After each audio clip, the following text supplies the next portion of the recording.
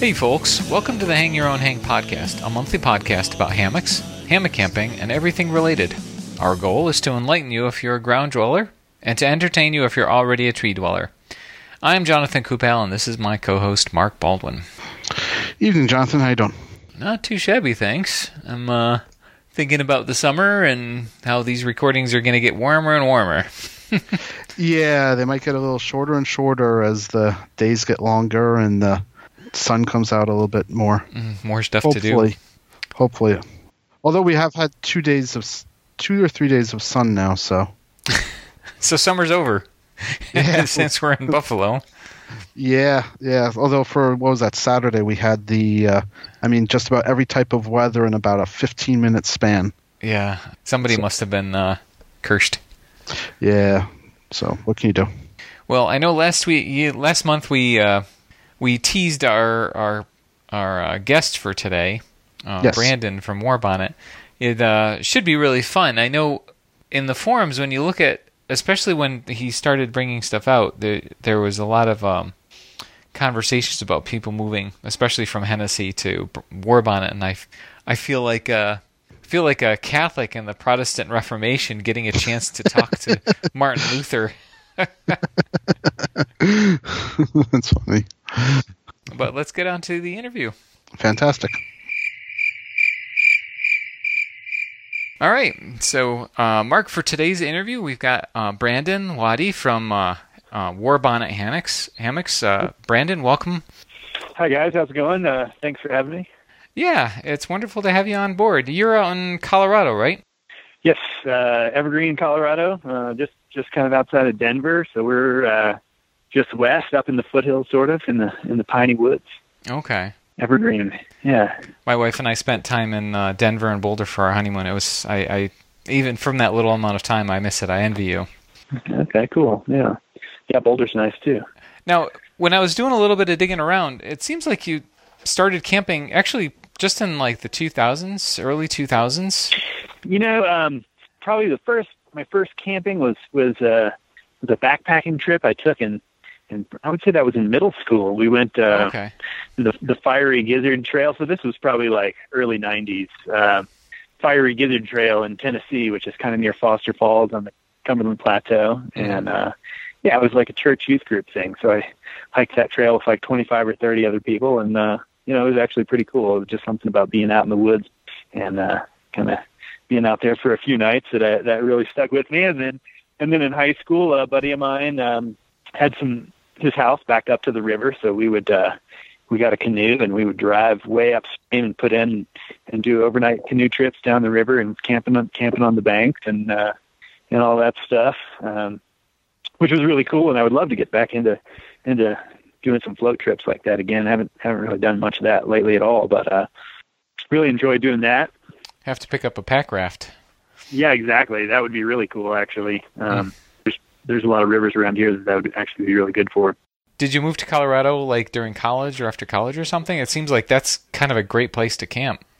Yeah, it is actually. I went to college in Knoxville, Tennessee, which is East Tennessee. Got into rock climbing quite a bit. I was actually probably a little obsessive about it. We went climbing like every weekend, Saturday and Sunday, and camped out Friday night and Saturday night, and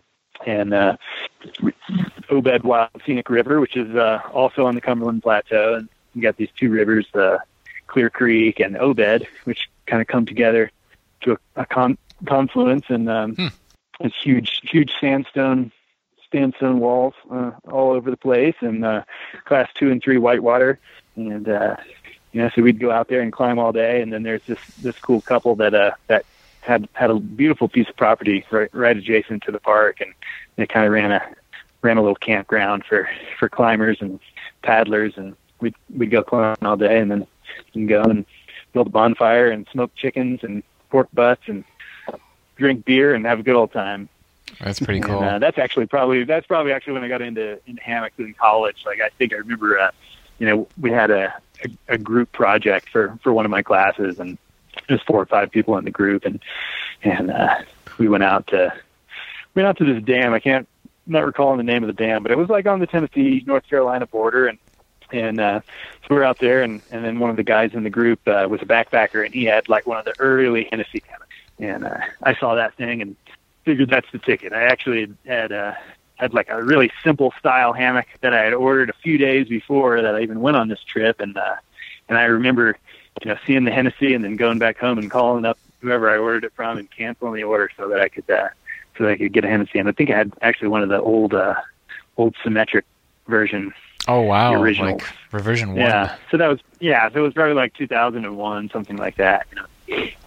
So yeah, and then I moved to Colorado. It was quite a few years later. I mean, I worked with the Forest Service on a fire engine crew, wildland fire crew in Idaho for a year.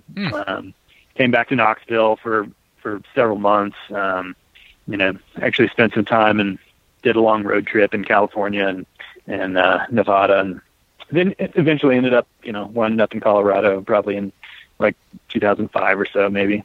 That's pretty cool. And then from 2005 to 2007, it sounds like you must have found some things that you liked about the Hennessy and things that you didn't like, and you started developing your own product. Well, yeah, I mean, I was out of college, and I didn't really have any fantastic job prospects, and I thought, like, maybe I'll just start my own business. And so I literally said, okay, well, what am I gonna do? I've got to come up with something good, So, I had the Hennessy, and then I had I think I had a Hammock Bliss, which is kind of like sort of like an Eno, I guess. Yeah. I kind of liked aspects of both of them, and I thought it'd be great if there was a zipper on this thing. Speaking of the Hennessy, and it seemed like it was the right place at the right time, and I just kind of predicted that, man, hammock camping is awesome, and it's about to explode. I know that it's going to be huge in 10 years, and it seemed like it was the right time to get in on the ground floor of an industry. So that's what I did, and I said, well, if I'm going to do this, I better buy a sewing machine and learn how to sew, because I didn't have any idea how to do any of that at the time, but that's what I did. I mean, I'm sure I'm not the first person to do that, but yeah, so I bought a sewing machine, and I kind of taught myself how to sew and how to design, and kind of figured, well, I have to, if this is going to work, it's going to have to happen. So started messing around probably a couple of years where I was designing and getting my sewing abilities up to par, and then I introduced a couple of items at Trail Days in 2007. That was our first day in business, I guess. Yeah, and you brought the original Blackbird. I assume your first tarp with that, right? So I took actually an older model hammock, which was the Eldorado. There actually ended up being a little bit of a issue with it being too close to somebody else's patented product, so that ended up being discontinued, and actually kind of went out of business for about a year and a half, and then eventually came out with the Blackbird later. But I guess the oldest product that we currently sell was actually the Yeti, and I took basically one of the final Yeti prototypes to Trail Days in 2007, and that was actually, I think, the very first torso length undercoat. And here we are, still selling pretty much the same thing today. Still works. I know I had a small hex tarp, I think, that probably similar to the Edge, but quite a bit different as far as how it's put together and all.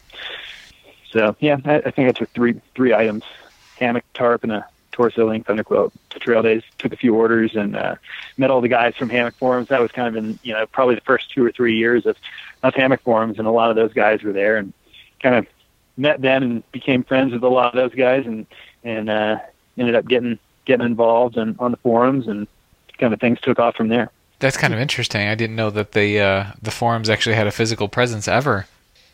Well, they didn't have a booth or anything, but just people from the forum. Oh, okay. Cannibal and AT Troll and Just Jeff, and a lot of those guys were there at that 2007 Trail Days. So So you developed the Blackbird and your Superfly first. What was the development process look like for bringing that together? Well, so yeah, I mean, the Blackbird was sort of out of necessity because, like I said, the original hammock that I came out with, the Eldorado, was too close to a patented hammock that someone else had. So I really had to rework that design quite a bit, and it was basically the result of me deciding that, I want to make a hammock that's sort of this certain style of hammock. I guess that being like a dedicated directional lay, a nice tight sort of sleek bug net without a lot of excess fabric and things like that. And how am I going to do that without stepping on somebody else's toes? And so that's kind of where the Blackbird came from, I guess, is the result of, and it was cool because it ended up being probably much more popular than the original model would have been. At the time it seemed like it was going to put me out of business. Like, oh my goodness, what am I going to do? I can't sell this hammock, and I'm going to have to change everything, and I don't know if it's going to work. And, it was quite the obstacle to overcome, but kind of took my time, and a year and a half went by, and probably a lot of people thought I was done, but, came out with the Blackbird, and a lot of people loved it, and been selling them ever since. Wow. The Superfly, I guess, has gone through quite a few changes. It originally had detachable doors that attached and disattached with button snaps. Mm-hmm. It also had like one giant door adjacent to one small door. And just over time, that's kind of changed into what it is now. I mean, originally the first winter tarp was the Spear winter tarp.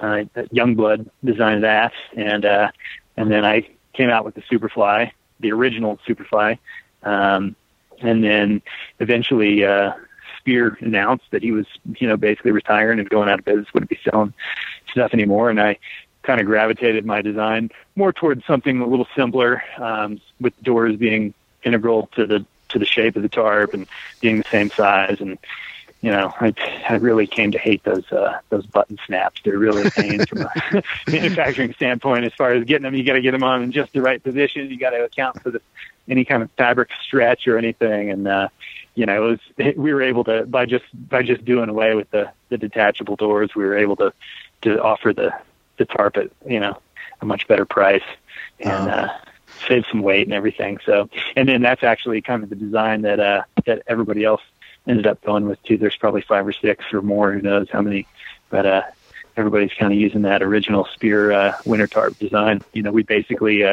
got rid of we decided not to use the darts. They had some darts going from like the ground corner up to the end of the ridgeline, and we made the doors about twice as big, and other than that, it was pretty similar.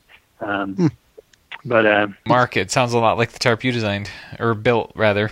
It's very close. I have just a DIY one that I did, and basically it's just from the ripstop by the roll plans, and just made took their plans and customized it some.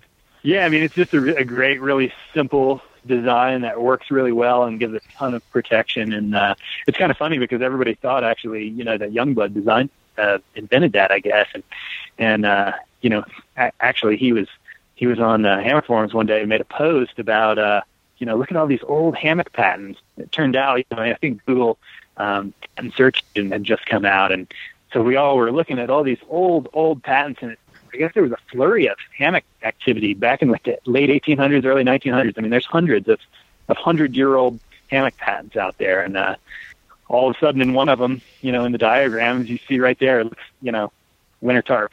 Looks like a Superfly or whatever, and it's a 100-year-old design. Wow. It's kind of funny that what people think is new is sometimes not the case. Yeah. Wow. Now, people love the shelf and the foot box in the Blackbird. How did that come about? Yeah, that was like I said before, that was kind of just a result of me working around the patent issue that I had and trying to make something that that didn't have a lot of excess loose fabric and avoiding I was trying to make something that had an asymmetrical lay but wasn't necessarily asymmetrically shaped, and the shelf kind of was like a little bit of a surprise really, because they kind of was trying to figure out, okay, if I put this split box in there, that I can do this and that, and then the shelf just worked out to where like, oh wow, it's great storage space, Mm-hmm.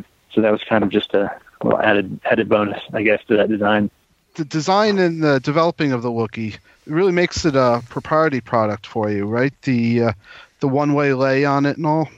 Well, yeah, it's pretty unique, I guess, in that most underquilts you can really, it'll work for a left lay or also work for a right lay, and the Wookiee is kind of actually similar to the Yeti. The Yeti is also like that, where the shape is slightly asymmetric, so that there's a bit of a bump out in the insulation where your left shoulder protrudes. But yeah, the Wookiee is designed basically to lay one direction, and then if you happen to want a mirror image of that, we can do that like as a custom project. Now, do you get any resistance from people, or people saying only being able to go the one way, or since the Blackbird is only a one way anyway? Yeah, I'm sure there are people that didn't buy the Wookiee because they want to be able to share the quilt between multiple family members, and maybe some people sleep one way and some people sleep the other way. But I think most people, some people, of course, probably buy the hammock and the quilt together, but a lot of people buy the hammock first, and they've already got a dedicated direction that they lay by the time that they're shopping for an underquilt, so they already know that, okay, I pretty much always lay this one direction, and so it's not a big deal to get an underquilt that's the same way. And I mean, as far as the underquilt, the Wookiee design goes, I think people realize too that for that particular design, if you wanted it to work for both directions, it would end up being quite a bit more bulk and weight. Yeah. So people are glad to save the weight and the bulk, I think. Right, keep it more streamlined and all. Exactly. Yeah. Now, it also has a unique suspension on it.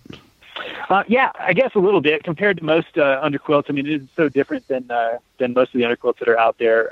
It's probably most similar to our Lynx, which is the underquilt that we have for the Ridge Runner, where it's clipped directly to the end of the hammock at one end, and then at the other end there's a small high stretch. Actually, it's just a small rubber band, so it's not necessarily a high stretch. It provides a lot of tension with actually like a low amount of travel.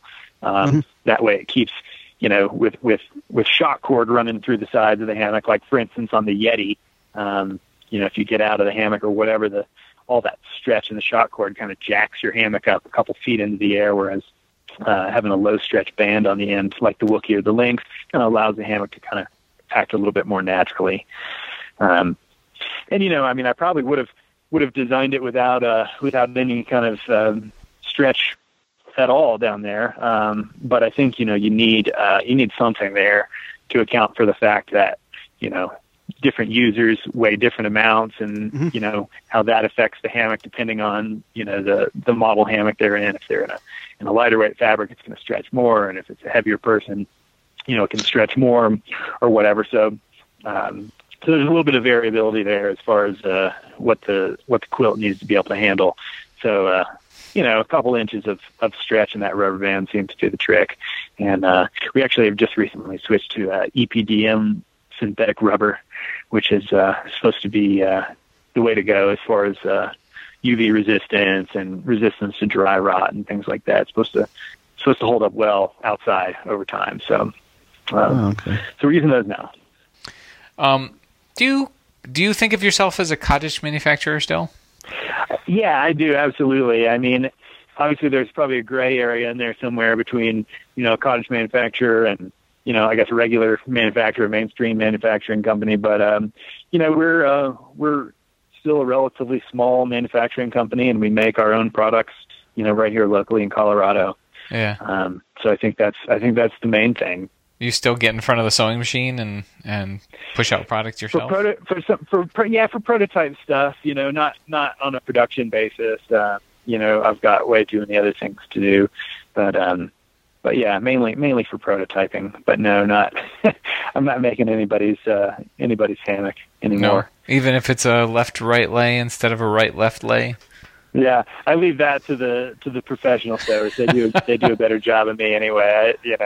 it would take me 3 times as much time to make as it would one of them. So yeah, you're definitely in kind of a in between space, but you've got a really loyal customer base. Why are people so crazy loyal to Warbonnet? I mean, I don't know. That might be a better question for the customers. But I mean, I like to think that maybe people like the designs and are happy with the performance of the products. And we've been, really lucky, and I'm really appreciative of all the great reviews that we get, and that certainly helps as well. Yeah.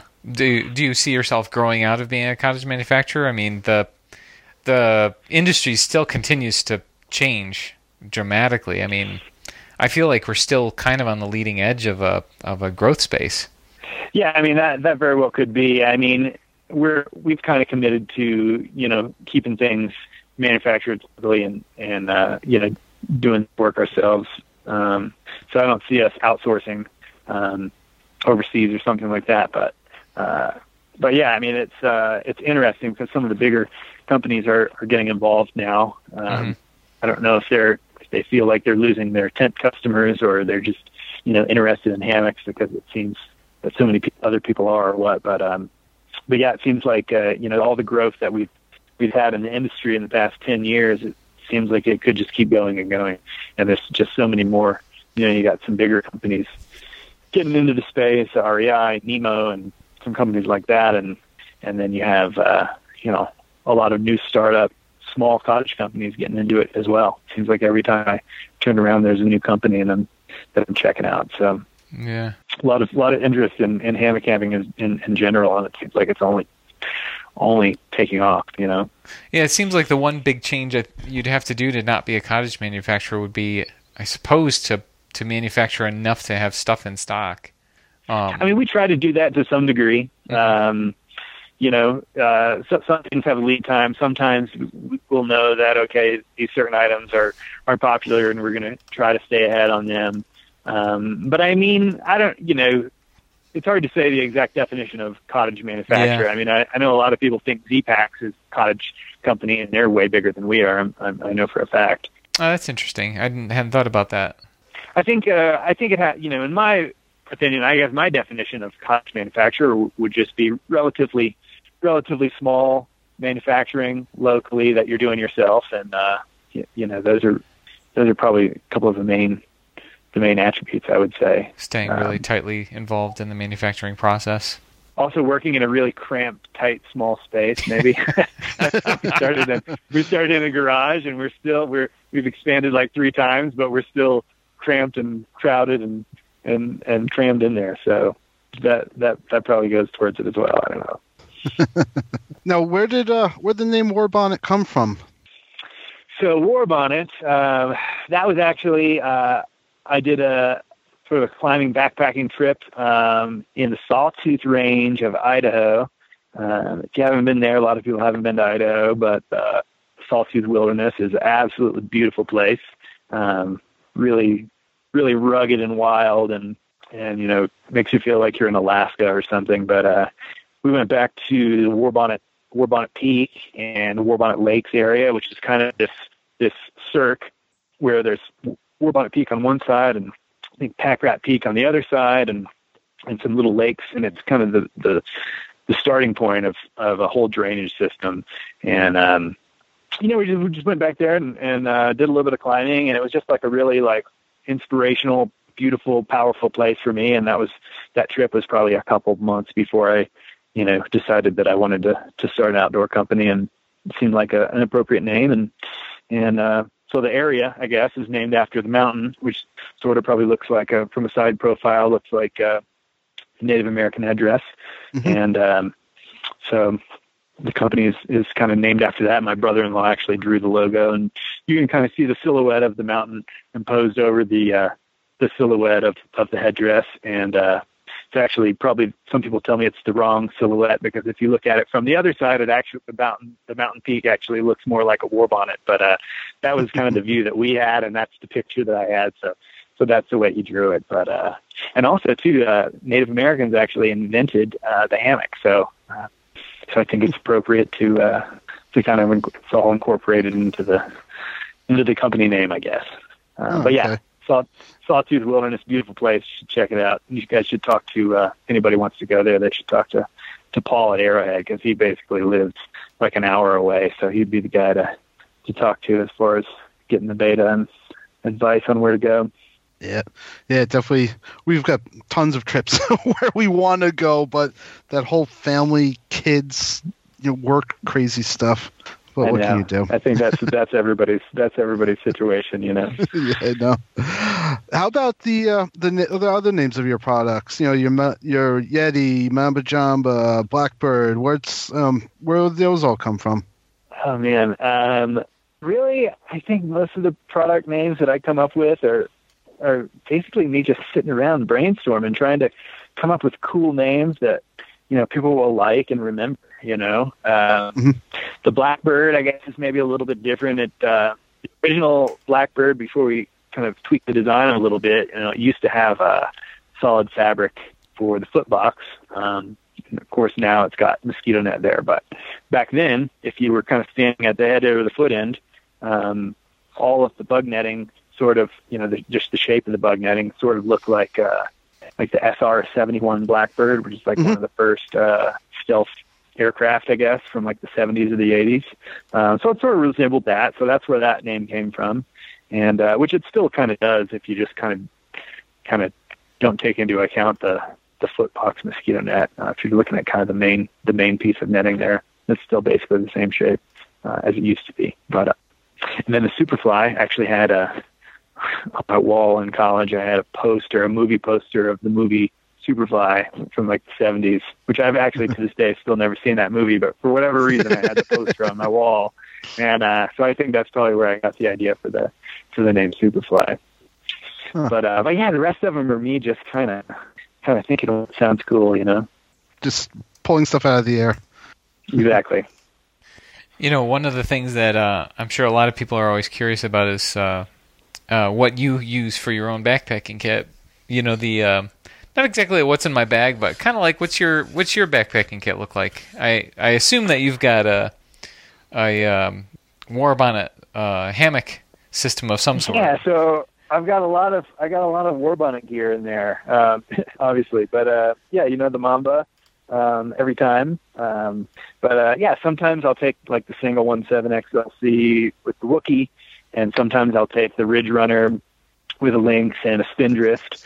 It just kind of depends on what I'm feeling, I guess. I still bounce back and forth between which of those two models I prefer the most. I still don't really know if I have a preference between the two because they're so close. But yeah, so pretty much all Warbonnet stuff. I mean, if I take the Spindrift, I'll usually take a really small tarp, even in wintertime. I mean, a sock of any kind, Spindrift or otherwise, provides so much protection that even with the Ridge Runner, and if you've got the Spindrift on there, I mean, you can take an Edge, really small tarp in the wintertime, and it's completely adequate because the sock takes care of so much.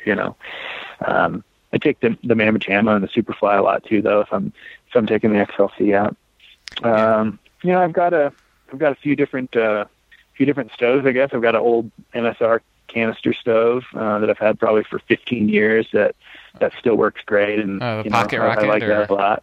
Yeah, it's similar. I think it's a different model, and I couldn't tell you, but those little stoves are just so convenient and easy. Yeah. Did you see they just canceled the Pocket Rocket? No, I had not seen that actually. Yeah, that was they had that for so many years. You would think that I'm kind of surprised to hear that. There's a Pocket Rocket too. Yeah, and what was the difference that we noticed? I think it was shinier. Actually, shinier. No, I think that was because we were giving a hammock seminar at a local outfitter here this past weekend, and we were looking at it in the Pocket Rocket. It was the Pocket Rocket 2, and I think there was a knob that was red. It wasn't on the other. And that was, I think, really unless there's inside stuff that was different. But yeah, that's all that we could find was different. I think it's supposed to be a little bit lighter weight, but yeah, the base where it connects into your ISO canister is red now. That way it's the 2. Okay. I've also got a couple like alcohol stoves that people have made and given me over the years. I've got like 3 stick burners we got the Little Bug and the Emberlit, and then like Vargo, like the kind of like the pyramid, pyramid cone, titanium one. I like the wood burners; they're cool. Yeah, the only issue with that out east is we get a lot of rain sometimes, and yeah, exactly, and it's hard to find dry fuel. I get that. Yeah. So yeah, not an issue out here, except a lot of times there's fire bans, so you got to take that into consideration too. Yeah. But some of those wood stoves are nice because they have the metal on the bottom to kind of protect the ground or whatever from the coals. Mm-hmm. I've got the BioLite. And I wish it wasn't so heavy, but it's fun to cook with. Thing starts going crazy. Venting all the flames. My son was playing with it one time. He got like a 4-foot flame coming off the top of that thing. It was really funny. Nice. Yeah, that's what's cool about those little stick burners. Like they kind of give you something to do around camp. Tend the fire and watch the fire. And I mean, it's just like a campfire. It's just a little bit smaller. It does the same thing though. It's good to stare at and occupy your time and kind of feed the fire and just enjoy the night. Yeah. What do you keep for comfort items? Well, a lot of times I'll take a little closed cell foam, thin closed cell foam pad, just to sit on. Sometimes I'll take a little thermometer. Sometimes I'll take a single good high gravity micro brew. A small. Oh, you're talking small fillet or something. I don't know for the first night, but I don't. I take plenty of clothing. I like to stay warm. So if it's a short trip, I might take one of those little lightweight 1 pound collapsible chairs. Those are kind of cool. Okay. Yeah. That's probably about it as far as comfort items. Maybe a book. So now, when you came out with the Ridge Runner, were you surprised on how popular that came out? Probably not really. I mean, I think as a designer, sometimes you wonder, is this item going to, be a big seller or not? Or, how are people going to react to it? And sometimes, like, oh, this is great and people are going to love it, And I think that's kind of how it was with the Ridge Runner. And I loved it and figured, why wouldn't everyone else, I guess. So, the Wookiee too, I just knew right away that it was going to be a hit. So yeah, sometimes, and sometimes you kind of wonder, but yeah, the Ridge Runner was a good one, so I think I knew. Now, do you have any other innovations you're going to be coming out with soon, or working on any secret projects? Yeah, secret projects. Well, I've kind of gotten away from telling people about that stuff. The last time I did that I told people we're coming out with a new camo pattern in a couple of months, and then it ended up being like a year and a half, and I had to answer 1,000 emails, people asking how much longer is it going to be on the camo pattern. But I will say that, you probably asked me at just the right time, because I feel pretty confident saying that, we've got a new 3-season tarp design that we're coming out with, hopefully within 2 months, maybe even a little bit sooner. And, they're probably about 2 different sizes, maybe something as far as like the steel nylon option goes, maybe in like the 12 or 13 ounce range, and then maybe something in 14 or 15 ounce range. One of the things I do like to ask, and it can be hammock related, but what's kind of the, like the one thing that you kind of always end up telling people, or the one thing that you'd like to share, if you could say, this is the one thing I need to tell people about hammock camping that's really super important. Oh, well, so you got me off a little surprised there, because I didn't know that this is a hammock camping topic. He said, what's the one thing you'd share with others if you could? Well, it can be a non-hammock camping topic. That's fine. So I don't know. I guess I would say that, if there's something that you feel you've convinced yourself that you can do, that you can do it, then you probably can, as long as you're willing to put in a lot of hard work and effort and follow through. And even if everybody else is telling you're crazy, if you're convinced that you can make it happen, then you can make it happen. And it doesn't matter if you're talking about starting a business or climbing a mountain or through hiking the AT. Just got to take it one step at a time, one obstacle at a time, decision at a time, and eventually you'll turn around and you'll be there. So now we also like to do a little roundtable discussion where we each take a little turn on talking about a topic. Well, we start off with this time. Once you're done with your hike or you get to your campsite, you've made camp, what do you do with your downtime? Yeah, that's a good question. I mean, sometimes I'll take a book. Like I mentioned earlier, sometimes I'll take a little stick burner stove and just sit there and feed the fire and stare into the flames and, go deep into thought or whatever. If you guys have ever built a fire with like a fireboard and a bow drill or something, and if you're not good at that, you can spend a lot of downtime trying to get a fire started that way. Oh yeah. I've done that a few times. Yeah, I don't know. So those are kind of some of the things I've done, I guess. What about you guys? Jonathan? I guess it depends. Once I'm in my hammock, I'll usually have, an episode of something on Amazon or something like that I'll watch. But yeah, I usually have a couple of books that I'm working my way through, either on my Kindle app or whatever on my phone. And I'll if I've got downtime and I'm not ready to actually get into bed or start sleeping, I like to grab a book and start catching up. I've been reading for years, and there's always something good, either something for business or something new in sci-fi or something old that I just haven't caught up with yet. So, big reader. And I'm not a big campfire kind of guy, so that doesn't do as much for me. No, you know what it is? I get home and I can't stand the smell of it on my clothes after I get home. That's the one downside, I think. But sometimes you've been hiking all day. It's better than the way you smell. So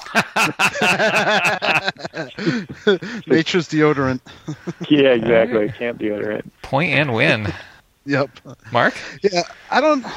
I don't like just sitting around, so I don't usually have downtime. I mean, I'm saying I do like a lot of reading and all, but something, even just lying on the hammock, I can only read a few pages and then I'm like, you know what, I'm just going to hang out or go to bed. Campfire, the only time I really like sitting around the campfire is, if it's a big group and some adult beverages. If it's just a couple of us, I'd rather be, you can sit around the fire. I'll go get more wood or something like that, or straighten something up. Or I don't know. I get antsy just sitting around doing nothing. So, but if that and sometimes it's tough with when we're doing on some of our trips with the boys. A lot of times we don't have much downtime. I'm staying up till 10 o'clock trying to get the fire going so I can cook my dinner. Yeah. Or we're yelling at the boys. Are they old enough to set up their own hammock and tarp setups yet? Well, the ones who hammock campers are, absolutely. For the most part. Sometimes they're still getting more sophisticated. Some of them are. My son, he's not really. I mean, he's slept in my hammock a couple times. He doesn't really care whether he's in a tent or a hammock. But I know some of the other boys are, getting more into it. We've had a couple campouts in the last few months, and in the Boy Scout troop, and it seems almost every campout there's like one more will pop up that we didn't know had a hammock. Mm-hmm. So, but it's been good. Yeah, it's getting really popular with the Boy Scouts. It seems like that age of kids, Yeah, well, it's a good. I think it's something good where you're not really worrying as much about who's tent partners with who, and you can almost they could be in the same general vicinity without being within the same tent, and they seem to like it too, being just swinging in the trees as opposed to being stuck on the ground. Yeah, I heard they're maybe coming out with like a hammocking badge or something. It seemed like there's a thread on the hammock forums about that the other day or something. Oh, that's getting restarted again? I'll have to go search that out. Somebody actually, a number of years ago, I tracked the guy down. They did they made up like a merit badge and the whole 9 yards, but they didn't get it passed through council. Mm. But I'll have to check that out, see what they're doing again. So, anything you'd like to add that we didn't cover that you'd like to share about yourself or what you guys are doing with 4-season hammock camping? Not really that I can think of, honestly. You guys covered quite a bit. I mean, those are good questions. Well, thanks. Well, we really loved having you on the show. And we appreciate your giving the time. It sounds like we actually caught you on the tail end of vacation, so we're taking time away from you and your family. So thank you for that. Oh yeah, no problem. We got back last night, so we've been kind of taking it easy. One of the things that doesn't come up a lot, but seems to be gaining a little bit of traction, is something called a 90-degree hammock. A 90-degree hammock. Are you familiar with that? Yeah, they come and go on the forums. There's the Amok hammock. hammock. The Amok drummer, right?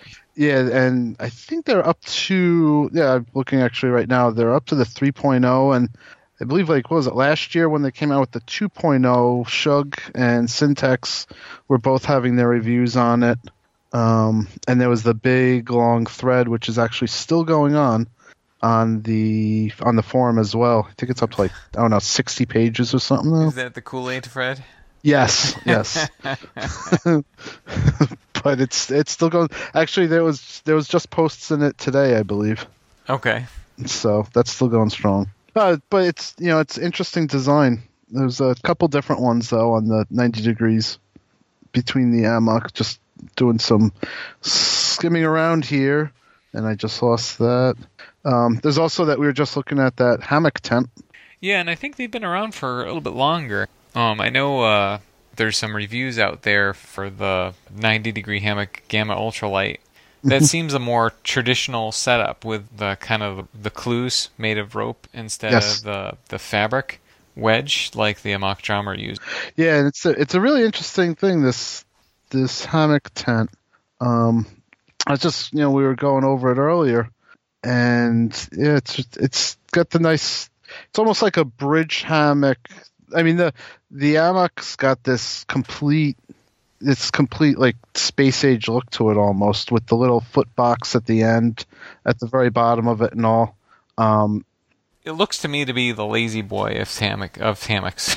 yeah, that's a perfect example of it, I think. Yeah, it's got the suspension. You can sit upright with by pulling in a bit of suspension. You can adjust your feet up or down so you're kind of sitting more upright. It definitely looks like something that very, very comfortable. You're kind of hanging around camp for a while. Yeah, and then the hammock tent one, it looks more of a traditional bridge hammock almost, just turned 90 degrees. Yeah, except from what I can see, it actually seems like it might be a flatter lie than a bridge hammock. Yeah.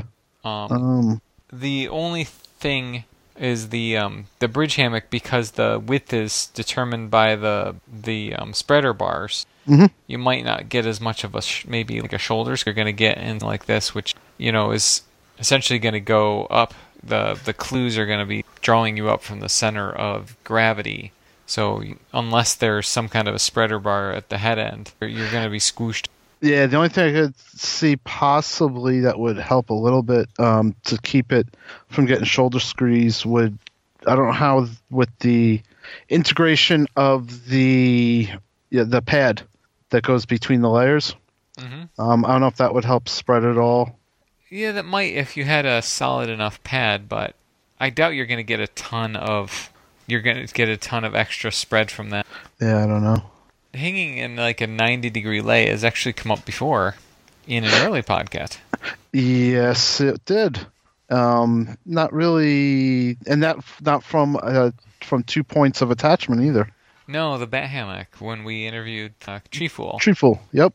Which is kind of interesting. I remember seeing the Amok drummer, and then I did a little bit of research, and I saw the hammock tent. I'm like, that's a lot like what he was using, except he was using a single suspension, more what a technical climber, which makes more sense for what he's doing, as opposed to this, which is essentially still two suspension, two different trees. Yeah, he's definitely in a different league there from where we're just want to stay a few inches or a foot or so off the ground, and he's 30, 40 feet up in the air. Yeah, no. Now, do you think that the 90-degree style tent or hammock would be better than like a regular gathered end hammock first? It's interesting from my one concern is tarp coverage. You definitely have to get a pretty big tarp. I've never seen one of these 90-degree ones in person, actually, so it's it's sort of tough to give a good judgment. Yeah. So. I think I agree with you, though. It seems like it would be more challenging to get a good patenting your tarp down in storm mode. Mm-hmm. Like you do, because you're laying transverse to the axis of your suspension, which in layman's terms means your head and your feet are going to be bumping up against your tarp anytime you swing. Yeah, and actually I think I read this morning on the forums, there was somebody that posted about that, and they got caught in the rain, and I think their foot box of their top quilt ended up getting all wet. Oh, because it was up against the inside of their tarp. Yeah, it was something like that, or it just wasn't big enough. The tarp itself that might not have been big enough, because I don't think they had one of the Amok tarps. Yep. It might have been something else. Now, the one thing I did think was really cool about the hammock tent in particular, if you're using that particular type of a product, you're using a traditional pad for your insulation. Mm-hmm. And I thought it was kind of neat that the tarp that they sell is very similar to a regular tarp that you might use your ground dwelling. Yes. God forbid I say that. But they're essentially it looks very much like a traditional tarp tent, mm-hmm. which means that you've already got everything you need to go to ground if you're camping or hiking where you may not always have access to. Right, and actually, I'm part of their hammock. One of them I thought I saw about using it as a bivy as well. Maybe it was, with the Gamma. I think you're right. I think that's what they're suggesting is, lay it out on the ground, with the screen, with the bug net. Right. Underneath their tarp tent, and you've got everything. Essentially, you're just not using loose to suspend the sides. Right. So you're just, like you said, God forbid, on the ground. But still, it's, if you're in a buggy area, instead of just setting up the tarp as, just as a tarp tent, and then sleeping on your pad, then you'd at least have your coverage as well as your bug protection. Yeah, no kidding. That could kill you at night. Yeah, and with the spring that we've had, especially here in the Northeast, it's probably going to be pretty bad. No, you're probably right. Not only ticks, but mosquitoes, and in the South they got chiggers, whatever they are. Yep. I'm lucky to not have had to deal with that. I've heard they're just as nasty as those, but more so. Yep. So. So it's some neat products, pretty well thought out. I would love to try one sometime, but maybe not this year. Yeah, I've got more stuff to. It's one of those things when you start getting close, you always find something new you want to get. So. I've been there and done that. Yep. For the first time we want to try doing here is we've got a new product here, and it's something to, I guess would say, keep you occupied while we're lounging in our hammock or getting ready to go to sleep at night. Mm-hmm. And it's the Hang Time Hook. Okay. And it's a neat little object here that basically just hangs from your ridgeline, and it's got a little clip for your cell phone, and it basically angles the screen so you don't have to hold it in front of your face, and it's fully adjustable for different angles, and you could slide along your ridgeline and all. It's actually a pretty neat little item here. That's cool. So it's kind of like what you'd have for your car to hang your cell phone up or whatever, but it will hang instead in your hand. Yeah, so you could slide it away. You're closer to your face. Okay. And then and it's got a big alligator clip type holder for your phone. So it's if you're not limited to only for an iPhone or an Android phone for different sizes. Yeah, how big does the clip get? I saw it, not exactly. Well, let me put I have a Note 4 that I use. Oh, that's honking. With a big case on it. My total, whipping out my ruler here, I'm just under 3 inches and 3/8, 3 inches wide on my phone. That's 8.57 centimeters for those of you in the real world. And that's another story. But when I do open it up for my phone, it doesn't feel like it's stretching it. Like, it could definitely go, I would say, another 3/8 of an inch bigger before it starts to really stretch it. But I don't. So at least 90 millimeters. Yeah. It's 3.5 inches better than 3.5. Yeah. But it's a neat little product, and I haven't got a chance to really use it yet. Actually, I'm definitely planning on bringing it with me this weekend when we bring the boys out camping. Oh, cool. So, did you get a chance to measure it? I did.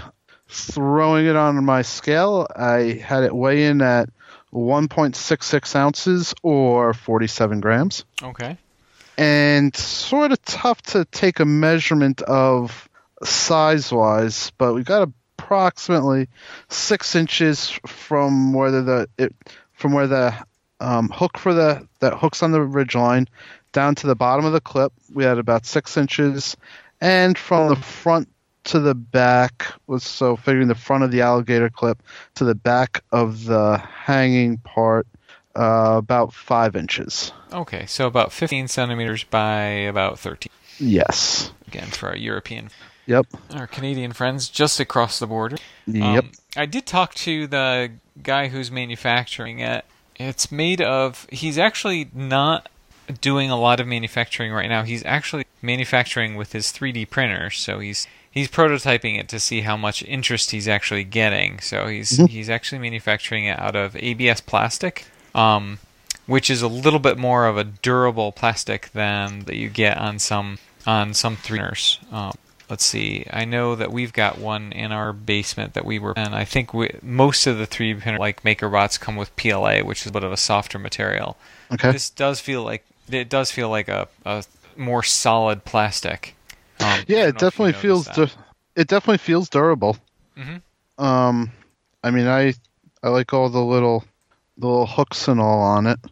Oh yeah, that's right. I remember there was a bunch of extra like little doohickey or doodads almost that he kind of built into. Yeah, and also looking at it, there's a couple different hooks. One I sort of like. There's a little V hook on the top, and it almost seems like something that you could have your earbuds on watching whatever movie, television, whatever, and you can almost just throw them right up there without having to worry about roll them up or do anything, and then that's something you could just deal with in the morning. Yeah, that's kind of a nice idea, especially if you're like in your sleeping bag or whatever. It's nice to kind of get your shoulders and to get the cable out of the way. Yeah. So that cable management, I think, was really well thought out. Yep. Do you know how much it costs? Does he have a price? We are looking at right now about $15 with $5 for shipping and handling. Okay. Yeah, I remember he was he's only currently taking orders right now or questions through, I think, his Facebook site. Facebook page, yes. Yep. I'll include a link to that.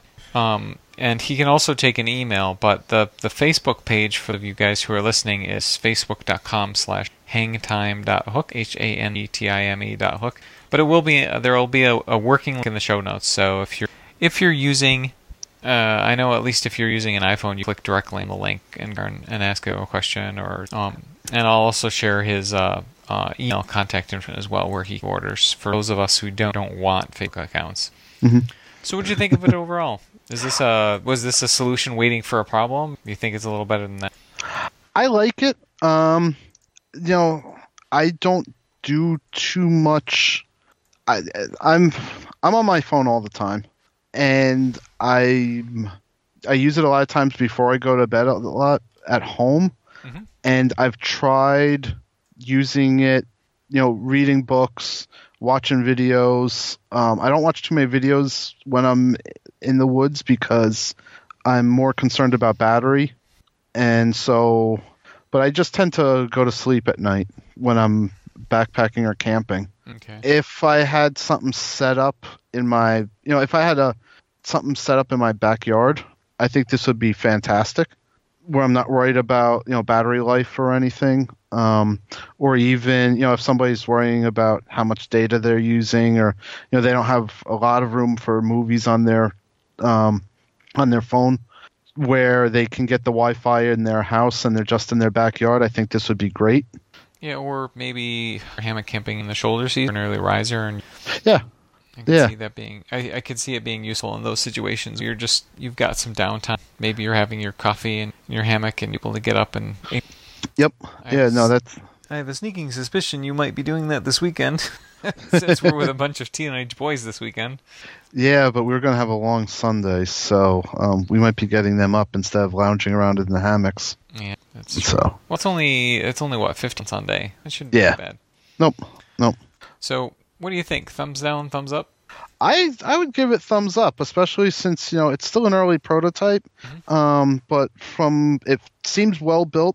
The only I hope that it'll be a long life of being able to take it apart for packing. The little ball that goes in this little almost like hip joint thing here. It seems like it's snug, but the female part of it doesn't seem like there's too much pressure on it. Where I've seen these types of cell phone holders for your car and all, mm-hmm. Those tend to break, but it seems pretty good. Yeah, I know he had mentioned early on he'd had some issues with the ball breaking off. And it is repairable with acetone. Acetone, yeah. Which is nail polish remover, but I think he corrected it in later batches, and certainly that kind of problem would be less likely if you're using an injection mold. Mm-hmm. I think I'd agree. I think it's a thumbs up. Yeah. The manufacturing quality of the printed prototype is exactly kind of what I expected. Mm-hmm. I'd probably take an emery board or something and just buff off some of the trailings from the print itself. Mm-hmm. But I don't find that offensive, especially in this price point for $20. Especially if you like to download a movie and or a couple of movies on your Netflix account and watch those before you go to bed. I think this really solves that problem in a way that hasn't really in a way that's elegant. Actually, the way you were saying about smoothing out the emery board, I almost like it a little rough. It's almost something to grip to, to hold it instead of something plastic smooth. If you have wet fingers or anything, it could be all slippery. But I mean, not that this is something you're carrying around and you hang it and you hang it and forget it. But mm-hmm. I like it. I like it too. Well, hopefully there's enough interest generated over the next few months that he decides to go ahead and do a Kickstarter. I think that's his for the future is actually a Kickstarter campaign and actually get it funded. It's financially feasible. Yeah. Because doing them I think he's doing them like 6 or 8 at a time. Doing it in that kind of frequency in a 3D printer. Time consuming. Yes, it could. So for next month, yes, I'm kind of excited. We're going to get a do-over. You'll remember that we were going to interview Trekking Nut a couple of months ago, and we ended up interviewing Spaguyver. Yeah, and it was great that he was able to bail us out at the last minute. He was on our queue to be interviewed, but it just was moved up a little bit. Yep, sometimes that happens. But we're going to be able to bring Jimmy McSparron back on. He's given his time in service to his country, so we'll bring him on the podcast. Yeah, looking forward to see what he has to say. Me too. All right, Mark, so one of the things that we had for this episode, or last episode, was Tato Gear offering to do a drawing of his really cool wood-burning stove. So I think it's only fair that we do a random number drawing. Yep. Now, when you Google random number generator, Google actually has one that they've built on their website. So we actually had 70 people who submitted a comment and somewhere in our social media. So thank you to all of our hangers out there. The random number generator generated number 50. Who is that? 54 we have let me look here, a Jacob Paquette. Jacob Paquette. Yep. He had a comment? He had a comment, on Facebook. Jacob had his comment on our Facebook page. It was just awesome episode as always. Keep up the good work. So congratulations. All right, we'll get you in touch with the folks over at Tato Gear, and they will be shipping out your. Sounds great. Okay, well, with the Tato contest going on, there were a bunch of listener comments this month, but we'd just to highlight a couple of them. Jonathan, why don't you start us off? Yeah, well, I actually want to start off with a retraction. Ashley Cadenhead, who I actually know personally, sent me a very long text message. So I'll just share this with you. Just finished latest episode. It was good. The only thing I would point out is you kept saying Spot instead of Garmin InReach. The two-way texting is why I chose the InReach products. For $100 more startup, you end up at the same cost after 2.5 years with the added benefit of partial year service contracts instead of a full year, and two-way texting. All of these may have changed in the last year and a half, of course, but I also pay the $20 a year for rescue insurance, which means if you press the Super SOS, it's not $50,000. Right. You're essentially funded. You've got that insurance. As a side note, he says, in case my knee blows out and I need help, I've got that insurance. And if I plan a bigger hike, that will make my wife feel much better about it. Yep. That's something. Sometimes that's what you got to do to be able to get out there. So, but we have some other comments from Deadman975 on iTunes. It says, enjoying the guest interviews and knowledge you share each month. Keep up the good work. Thanks, Deadman. And we've got another one from the HYOH podcast website. We have John Choate. Sorry if I butchered your name. But love listening to you all on our way to trips to Hoosier National and Red River. Yes. Well, thanks for listening. And there's actually quite a few messages this month. To end up, we'd like to give a shout out and a thank you to Shug, who heard our need for more coffee and sent us a generous donation. And Jonathan and I definitely took advantage of it, spent some time at Tim Hortons, and got ourselves some coffee. They have the best apple fritters there, man. The best. Yeah. Yeah, so thanks a lot for your support. Yeah. In fact, thanks to all of our donors, including Shug, that we've had in the past. Producing and hosting a podcast isn't free, so every little bit counts. If you're a cottage manufacturer or a vendor interested in publicizing your product on our podcast, please reach out to us for more information. If you're a hammock camper and would like to donate but just don't have the cash hanging around, we have an opportunity for you. Audible.com has agreed to give us money for every single person who signs up for their free 30-day trial. So here's the deal. You don't have to give any money to anybody. You can keep your free downloaded audiobook from your first 30 days, even if you cancel before those 30 days are up, and we get a little donation for your effort. It can be easily linked to your Amazon.com account if you have one. If you don't, it's very easy to sign up for a new account. Yeah, I already signed up. It automatically links to your Amazon account if you already have one. Mm-hmm. And I already put on my queue to listen to on my next long drive. I've got Running Blind. It's the book 4 in the Jack Reacher novels. And also The Subtle Art of Not Giving a counterintuitive approach to living the good life. Nice. Yeah, I listen to audiobooks when I'm swimming. I just downloaded Grandma Gatewood's Walk, the inspiring story of the woman who saved the Appalachian Trail. I thought that was a really interesting one. And I actually have a Walk in the Woods in my wish list for next month. That was both books that have popularized the AT and popularized hiking in general. So to all of the hangers out there, thanks in advance for going to www.hyohpodcast.com/audible to make sure that we can get the credit for your free trial. I'll add a link in the podcast notes as well for the podcast so you have an easy way to get there. And that's the show for this month. As always, you can find us at www.hyohpodcast.com or on our Facebook page at HYOH Podcast. If you like what you hear, please give us a positive review on iTunes, or even better, you can buy us a cup of coffee by going directly to hyohpodcast.com/donate and make a one-time donation. Don't forget to tell your friends about us, of course, and be sure to subscribe to our podcast on iTunes, Google Play, Stitcher, or whatever your favorite podcast app is. As always, if you want to comment or have a question, please visit our Facebook page, where you can send me an email at mark@hyohpodcast.com.